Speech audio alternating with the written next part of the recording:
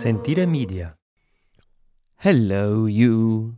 You're listening to A History of Italy.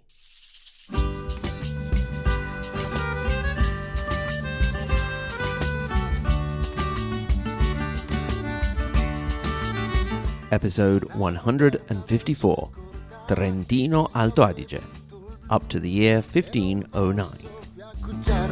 E così ritorno su, lascio I colli nelle valli, tra due salici piangenti, io ritrovo la speranza di un amore che ormai fu. I would like to make a special unusual dedication of this episode about her homeland to listener and friend Amanda D., who is going through a struggle at the moment. Amanda, may you fight with the spirit of the farmers of the rustic war of Trentino you so admire. In our continued touring of Italy, we have not often gone further north than the Duchy of Milan, except of course to visit with the Holy Roman Emperors. There is, however, a part of modern-day Italy, a region we Italians go to when we want to have a nice walk in beautiful mountains, do a little bit of skiing, or, in my case, falling on your bottom, or experience wine and cuisine that has an interesting mix of Italian and Germanic flavour to it. That region is known today as Trentino Alto Adige.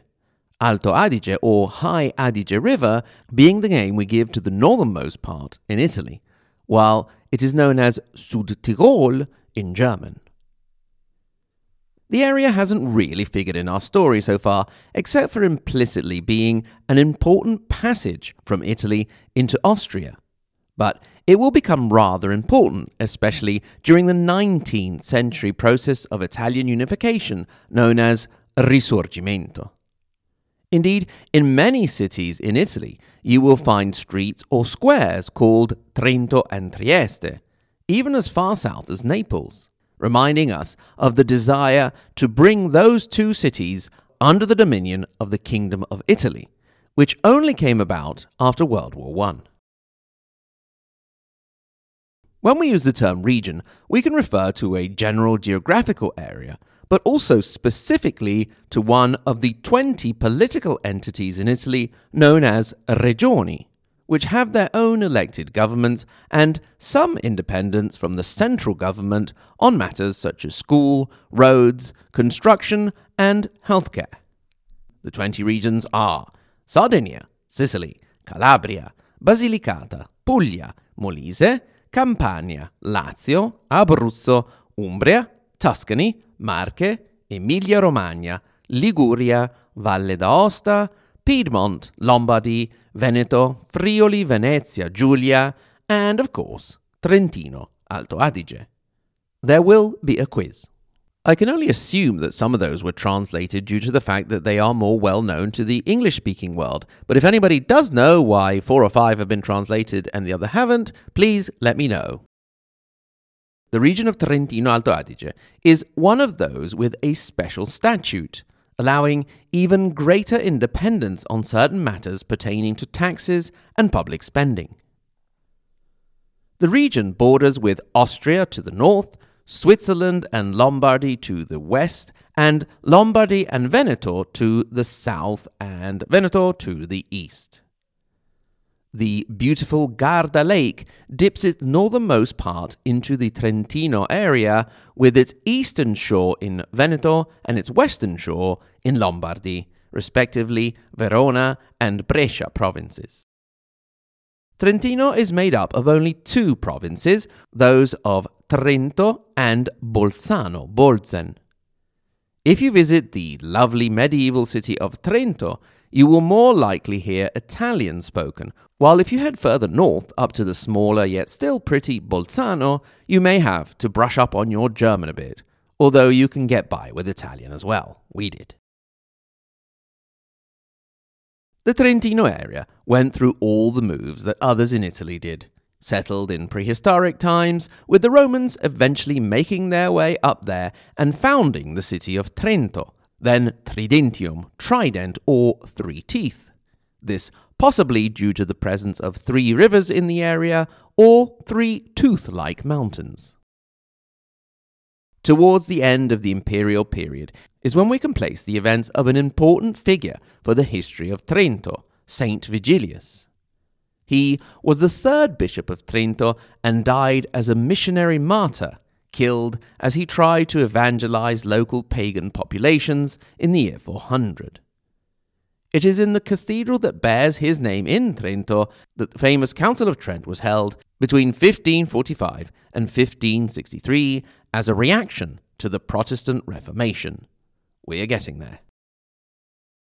Then, of course, the area was part of the Ostrogoth kingdom and then fell under the Byzantines when they defeated the Goths in the Gothic War.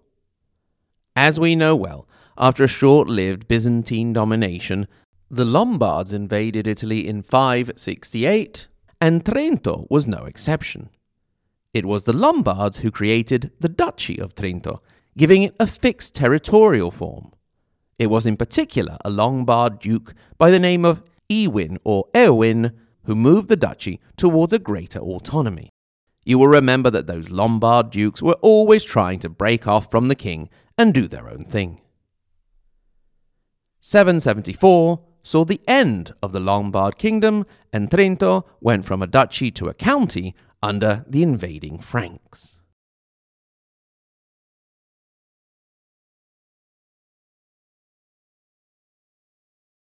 So the new county of Trento went through the whole Frankish period of the Kingdom of Italy until, under the Ottonian Holy Roman Emperors, the history of the Bishop Counts of Trento started up. In particular, Holy Roman Emperor Henry II had his beef with Arduin of Ivrea, the would-be Italian king whom we spoke about quite a while back in episodes 27 and 29. Henry was helped by the Bishop of Trento, Ulderic I, who, as a reward, was made a prince. So the start of the Principality of Trento is supposedly the year 1004, although the first official document dates to the 31st of March, 1027, when Conrad II named Ulderic II Prince of the territory of Tridentium in Brixen. So, the bishop obtained the rights to exercise all public functions such as tax collecting and administration of justice, except for the death penalty. The position entered into its full power under Ghebardo, the Chancellor of Holy Roman Emperor Henry V. After a spat with the citizens in 1111, the Patti Ghibardini set out the relationship between the bishop-count and his citizens.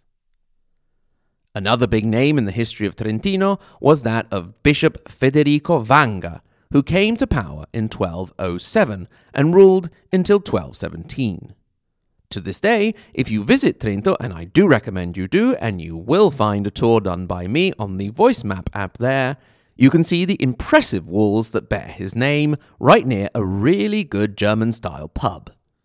Two birds with one stone. The Mura Vangiane are the walls in question, not the pub. He also made progress on an admin level, collecting up all the existing laws and codes in the Codex Vangianus. Some limitation to the power of the bishop counts meant that the counts of Tyrol to the north could encroach on their power. Indeed, there was a secularization of the principality over the 13th century.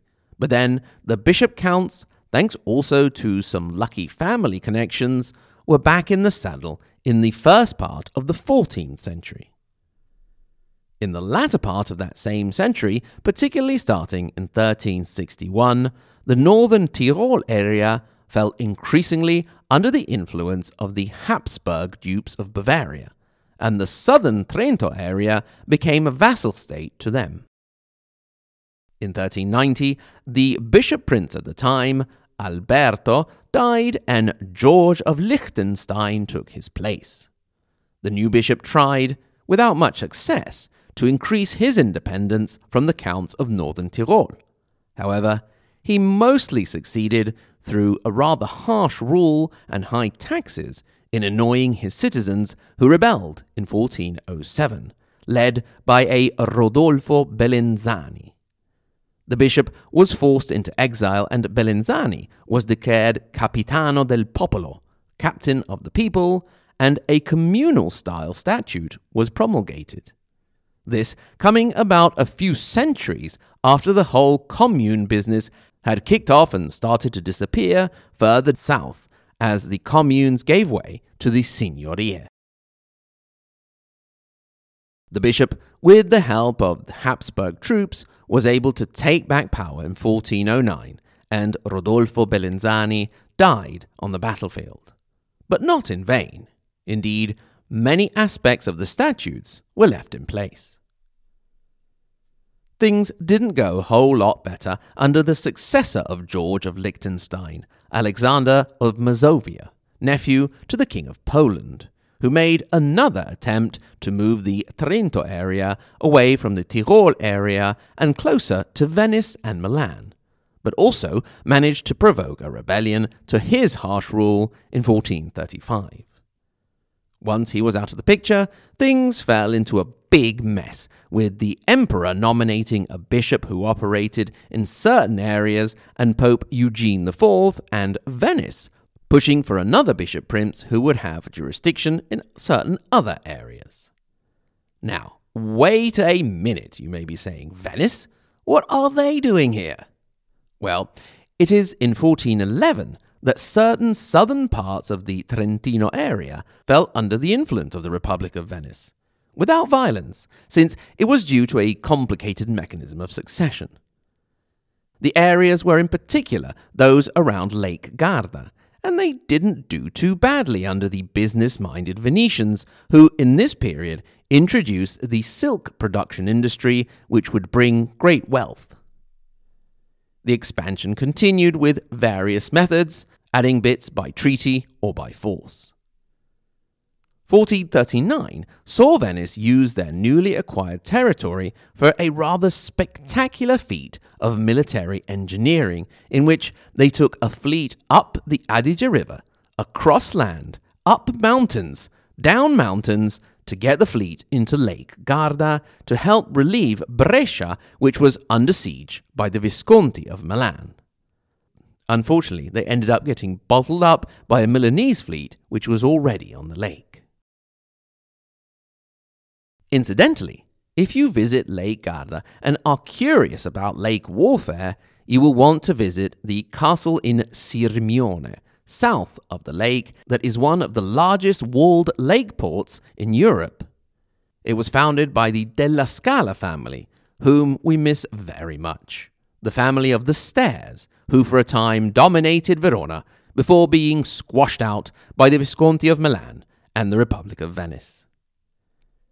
Anyway, Venice continued their expansion despite losing to a reunited Trentino and Tyrol at the Battle of Cagliano in 1487, but were eventually halted by the League of Cambrai in 1509, something we'll talk about in due time. So, we have brought the northernmost Trentino area into our story, just in time to look at an event in the next century known as the Rustic Wars.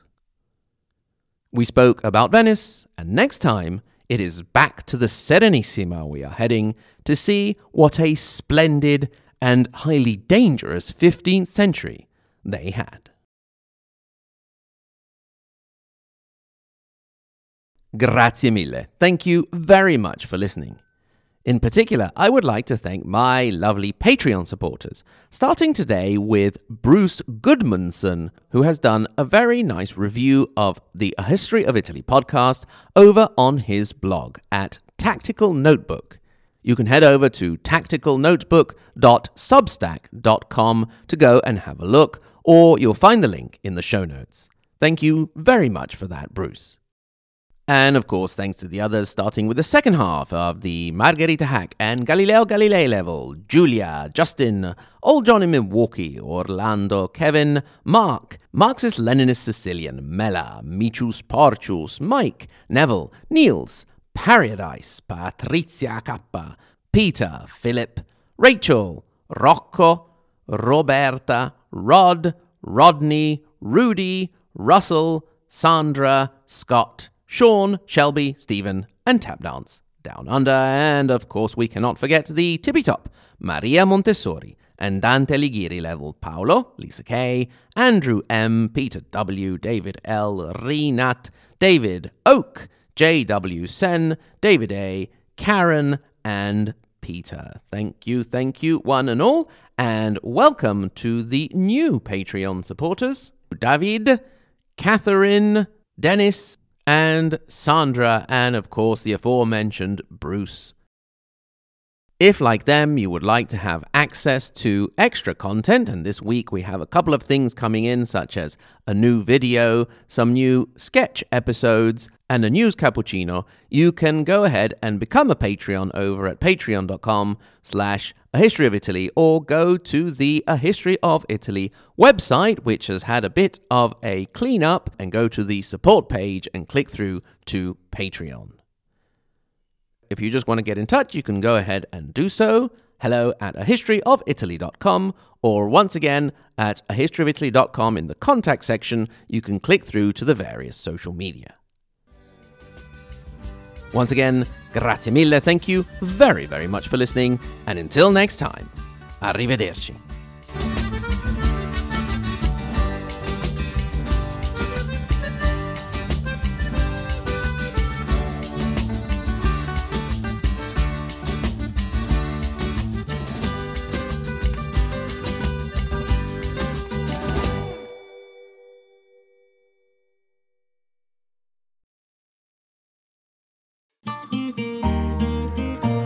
Sentire Media.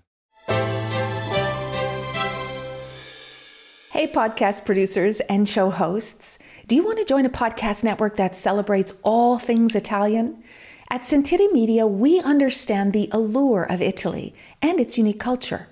Our devoted team of hosts and producers are all driven by their shared passion for Italy.